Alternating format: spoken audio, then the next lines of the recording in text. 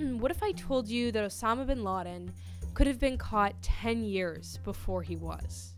Crazy, right? But now what if I told you that it would have been because of falconry?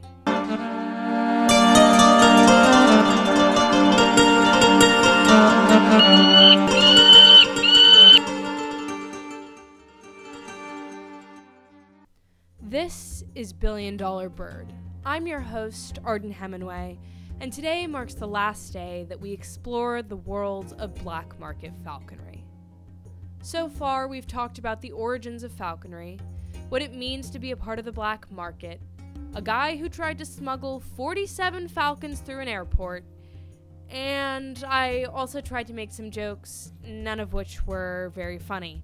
But if you missed that, then it's on iTunes, SoundCloud, YouTube, or the website, which is billiondolarbird.weebly.com. So you should go back and listen.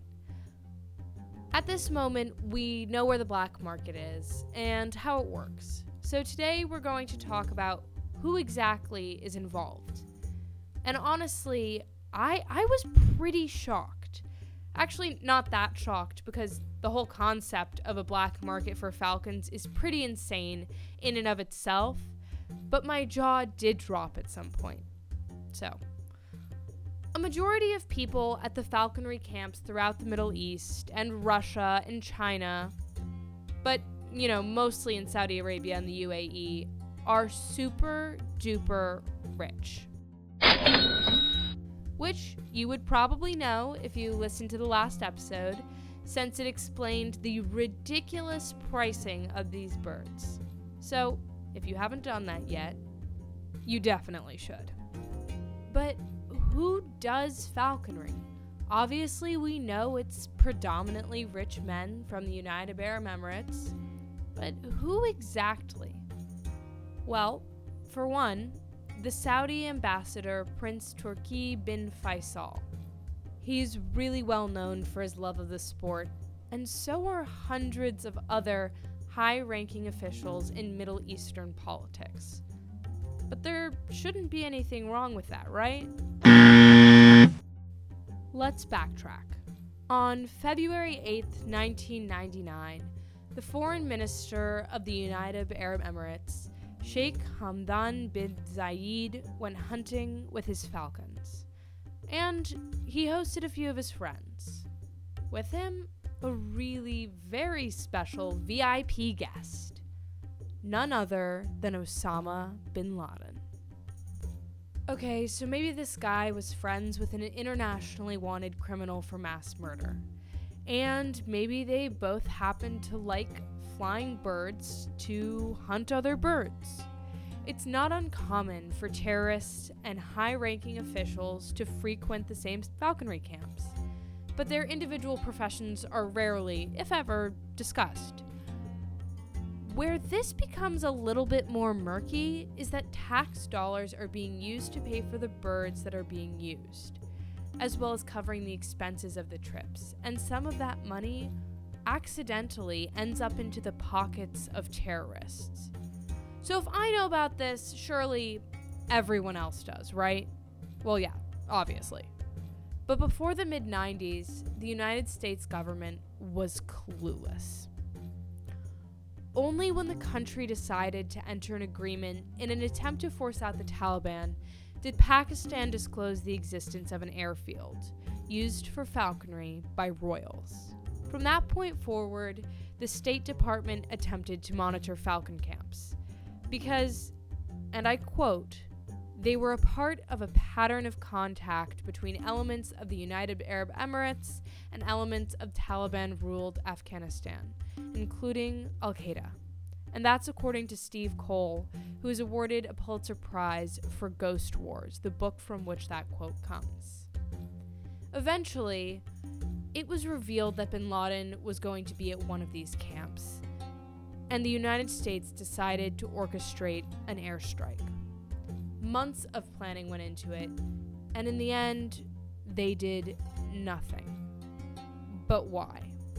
Well, it's a long and convoluted story, But remember, this is pre 9/11, so bin Laden wasn't quite as wanted by the United States as he would be within just 2 years. But how did they even find him in the first place? Well, the US hired a group of Afghans who were working for the CIA to find him, and that's exactly what they did. The agents discovered that he was going to be visiting a falconry camp in southern Kandahar, arranged by guests from the United Arab Emirates. So the CIA flew satellites above the camp, and they saw who they thought was bin Laden. But with one of the world's most wanted men, they also discovered a large C-130. And yeah, I did have to Google what that is. It's a plane. So this one in particular had a camouflage pattern and a tail number that belonged to none other than a United Arab Emirates government official. So the strike was called off. When I first started researching this incident, I really couldn't believe that this was possible. The assassination of one of the most indisputably evil people was called off because of a corrupt government official. Who the would stop something like that? Apparently, National Security Advisor Richard Clarke and the Director of Central Intelligence George Tenet. According to the 9/11 Commission report, quote, policymakers were concerned about the danger that a strike would kill an Emirati prince or other senior official who might be with bin Laden or close by. Are you kidding me? Alright, so I'm gonna get a little conspiracy theory with you. Well, I mean, more than I already have. During the time the strike was supposed to be executed, the Chief of Staff of the United Arab Emirates Armed Forces, Sheikh Mohammed bin Zayed, was negotiating the sale of 80 F-16 jets with the National Security Council advisor to the Clinton administration, Richard Clarke. So if we do a little math, which I seem to be doing a lot of in my podcasts, I really don't know why, each of those jets is appraised at $6.5 million, which means the deal would sit at around $520 million. The timing is so extraordinarily coincidental, and it might be a stretch, but who knows, I'm just throwing it out there. What we do have to remember is that it's been 17 years since September 11th, 2001, and that the United States has just barely recovered. Had this strike happened, had Falcons been the reason that Osama bin Laden was killed, we wouldn't be where we are today. And the more I researched this, it's just being proven again and again that bin Laden's love of raptors was overlooked. Listen to this clip. One person was coercively interrogated, and I'll just describe briefly what happened to him. He was the real 20th hijacker. He went to Orlando Airport. An inspections officer thought there was something suspicious about him, sent him back to Saudi Arabia. He then went to the Battle of Tora Bora. He fled to Pakistan. He was picked up, and he went to Guantanamo. In Guantanamo, he said he was in Afghanistan because of his pressing interest in falconry, which obviously wasn't true. After a few months, they realized he was the same guy who'd been turned back at Orlando, the 20th hijacker, and then he was subjected to a pretty severe regime that Susan Crawford, who's a federal judge appointed by Ronald Reagan, said amounted to torture. He was kept up for 43 days. He was subjected to cold and heat and white noise and lots of Christina Aguilera music at very loud volumes, and he was really, he was discomforted, let's put it that way. Anyway, so it seems that he is the first person who identified the courier, the Kuwaiti, as being somebody who was important in Al-Qaeda, from what we can gather from on the public record. I think I heard a little blip. A tiny mention of falconry? But it was only laughed off as a lie, right? Okay, but according to an anonymous source, that 20th hijacker of 9/11, he was bin Laden's private falconer. But there's more. The United States could have been heavily informed, and not just by their agents on the ground. One man Alan Howell Parrott dedicated years to warning the United States about the connection of the black market of falconry to terrorism. He contacted the CIA, the FBI, and he provided film evidence, emails, connections, and stories of imprisonment and torture. But he was ignored. And so, of course, I had my doubts about it, but then I found this. It's not like he's coming and he's making allegations. There is heavy documentation, yet nobody was willing to act upon it. Why not? That was a Middle Eastern expert on finance. I was asking myself the same question, and I got my answer. It's money. Parrott claims that it was because the government was receiving money to pretend the problem didn't exist. If you're just listening to me, this sounds like it came from a conspiracy theory subreddit. But it didn't. I'm not gonna lie, at one point I did go down the rabbit hole of survivalism because those are the types of people who discuss things like the United States' failure to catch bin Laden. But to give this at least some validity, Bob Bayer, an ex-CIA agent, said, "People in the State Department, the National Security Council, the White House, know that when they leave the White House, that's the end of their government service, and they need money. You cannot afford to offend the Gulf Arabs because they've got the money. It's the golden rule. He who has the gold makes the rules." Now back to our guy, the man, AHP. He was actually one of the main players in the black market of the United Arab Emirates. But eventually, he was so disgusted by the system that he shifted to protecting falcons rather than selling them. But it took him a long time to get to that place. Let's listen to what he has to say. At least I was supplying and training the falcons, without which these camps could not exist. I'm interested in falcons, but I've been sucked into a whirlpool of intrigue involving terrorism, against my will, against my interest.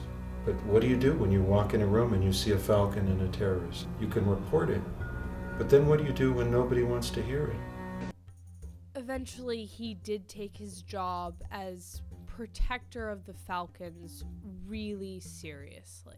At one point, he even lobbied the Russian government in an effort to protect gerfalcons, and an agreement was proposed. He would pay $25,000 for every falcon that was taken out of circulation. But that never happened, and he never really said why. When the deal didn't go through, he began talking to a smuggler, nicknamed T2, who ran a ring that went from Iran to Turkmenistan. Here's the catch. T2 doesn't smuggle falcons. He smuggles other things. But his friends do. According to Parrott, T2 and bin Laden met at a falconry camp in the Baluchistan region. This was around the time that the US said bin Laden was living in a cave in Waziristan. Bin Laden 1, US 0. But not to worry, there were developments. Each of bin Laden's falcons were microchipped, so he wouldn't lose one of his very incredibly, wildly expensive birds. Parrott went on to say that the transmitters had a range of 10 miles in the mountains and 100 miles in line of sight. So he did what any good Samaritan would do. He wrote a letter to the chief of the CIA, but was ignored. Let's be real, if I sound like a conspiracy theorist, what do you think a 30-page letter about falcons, microchips, and bin Laden sounds like? I can actually give you an example. We have information from a source that hunted with bin Laden in 2004. He spent time with him. Bin Laden travels inside Iran with only 4 persons during the falconry hunting season. The source has learned the frequency channels on each of bin Laden's falcons. Bin Laden uses the same 3 frequencies while he's hunting. Again, doesn't sound too sane. Regardless, the letter was never answered, nor were there any subsequent operations to investigate the area for radio transmissions during the falconry hunting season. So, Parrott took another step and sent it to the DCI. it went unread. The National Clandestine Service left it unopened as well. Finally, it was sent to the NSA, who didn't even bother to pretend that they had read it. And so, falconry camps will continue, and terrorism will continue, and the bribery of military leaders will continue. Okay, so most, if not all of the information in this episode can be linked back to one man, Alan Howell Parrott, star of the film Feathered Cocaine, an expert on the black market of falconry, having been engrossed in it himself. But as I was putting out feelers for people to interview, something happened. A professional falconer and raptor biologist and I emailed for a little bit, and what he told me, I'll admit, was scary. I tried to get him on the pod for an interview, but he refused multiple times. According to our anonymous expert, while falcon smuggling does of course occur, its extent and the grandiose prices portrayed by the media are a gross exaggeration. Anyone reporting million-dollar prices for falcons needs to be dismissed. I know many breeders that would be living well if this were true. Okay, so he doesn't think the birds are selling for millions. At this point, I began to question everything that I had learned. But then he went on. The central figure of the Feathered Cocaine movie, a popular and often cited film, is based on the comments of the sociopathic liar and convicted smuggler, Alan Parrott. He did attend Cornell but was dismissed in his third year, and records clearly show he was not even close to the first to breed and sell gyrfalcons. One of the people who has provided a wealth of information for this project was diminished right before my eyes. And so I took it upon myself to do a little bit of character research on him. If it was being claimed that this man was a sociopath, I wanted to make sure that was true. And while I did find this clip, King Khalid wanted to buy my bird. The bird actually was killed, and another Arab gentleman was asking me if he could buy the bird to stuff it and put it in a bell jar on his desk. I refused, and he kept calling me, and finally I told him that I would give him my dead falcon, which he could stuff and put on his desk on one condition. I said, okay, I want you to kill your son, give him to me, I'll stuff him, and he stopped calling me. But even after listening to it, I still needed to dig a little deeper, because to me, that just seems like someone who's really, really, really passionate about their hobby. As for the rest of the email from our anonymous falconer, he went on for a little while longer about falcon smuggling and how it's being fought throughout ornithological communities. There was a name drop of a doctor, a brief summary of breeding farms, and then talk about corruption. All of that information was in his initial email, so of course I was intrigued. I asked him if he would be willing to discuss over the phone or perhaps be interviewed. The answer was short. No. He cited that it would be too dangerous, without explaining himself further. Eventually, he stopped replying entirely. The one person who had made me question 3 months of research had disappeared. So, for my question of the day, who do you believe? I honestly don't know. The New York Times, the Huffington Post, and Forbes all seem to think that the black market exists. And the statistics aforementioned in episode 2 also, according to those publications, are correct. Having a person force me to question everything I believe to be true changed the entire project. So I went looking for more answers and came across an interview with the filmmakers of Feathered Cocaine. My first thought when listening to the interview was that their problems echoed mine. We came into a lot of the same issues. during our research phase, we met this wall of silence. There was, almost nobody wanted to speak to us. When I first began doing my research, I reached out to dozens of people. And of those who replied, and I'm gonna be honest, there really weren't that many, no one wanted to talk to me. And I really couldn't figure out why. So I turned to other sources and, like them, discovered Alan Howell Parrott. Well, we had some people that, that were in the Falconry community, and they all said, no, you don't want to talk to this guy. You don't want to talk to him. Sound familiar? My anonymous falconer said the same thing. Don't discuss Alan Howell Parrott, he's a sociopath. But if he's the only one willing to discuss it, where else am I going to get my information? The initial reason that I began listening to this interview in the first place, because I was trying to discover whether or not there was actual validity to our anonymous falconer's claims of Alan Howell Parrott's life as a sociopathic liar. The fact that he dropped out of college, and that I did find. But I found nothing that talked about his character, other than that he was an interesting and a little bit crazy. When the filmmakers did talk about their muse, there was only one thing that they actually said. Like a lonely voice in the desert, trying to save the falcons when other people were trying to make money out of them. And he was a minor character. It took us 1.5 years maybe to gain his full trust. Form your own opinion. But when I was listening to this, I just heard them talking about a guy who knew a lot about Middle Eastern falconry and the black market. He doesn't seem crazy, other than that's his hobby of choice. And they spent years with him. So with that, I leave you here without a definitive resolution.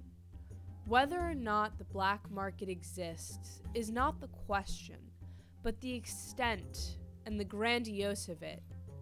That's where it starts to get hazy. Thank you so much for listening. This is the last episode of Billion Dollar Bird, but if you do have any more questions or even a comment, drop me an email at billiondollarbirdpodcast@gmail.com. As always, I'm going to remind you to check out the website just because it has some cool stuff, and also because I don't want anyone to yell at me for plagiarism.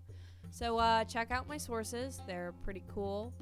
It's on billiondolarbird.weebly.com if I haven't said it enough before. I uploaded a link to an actual conspiracy theorist talking about this, which is pretty cool.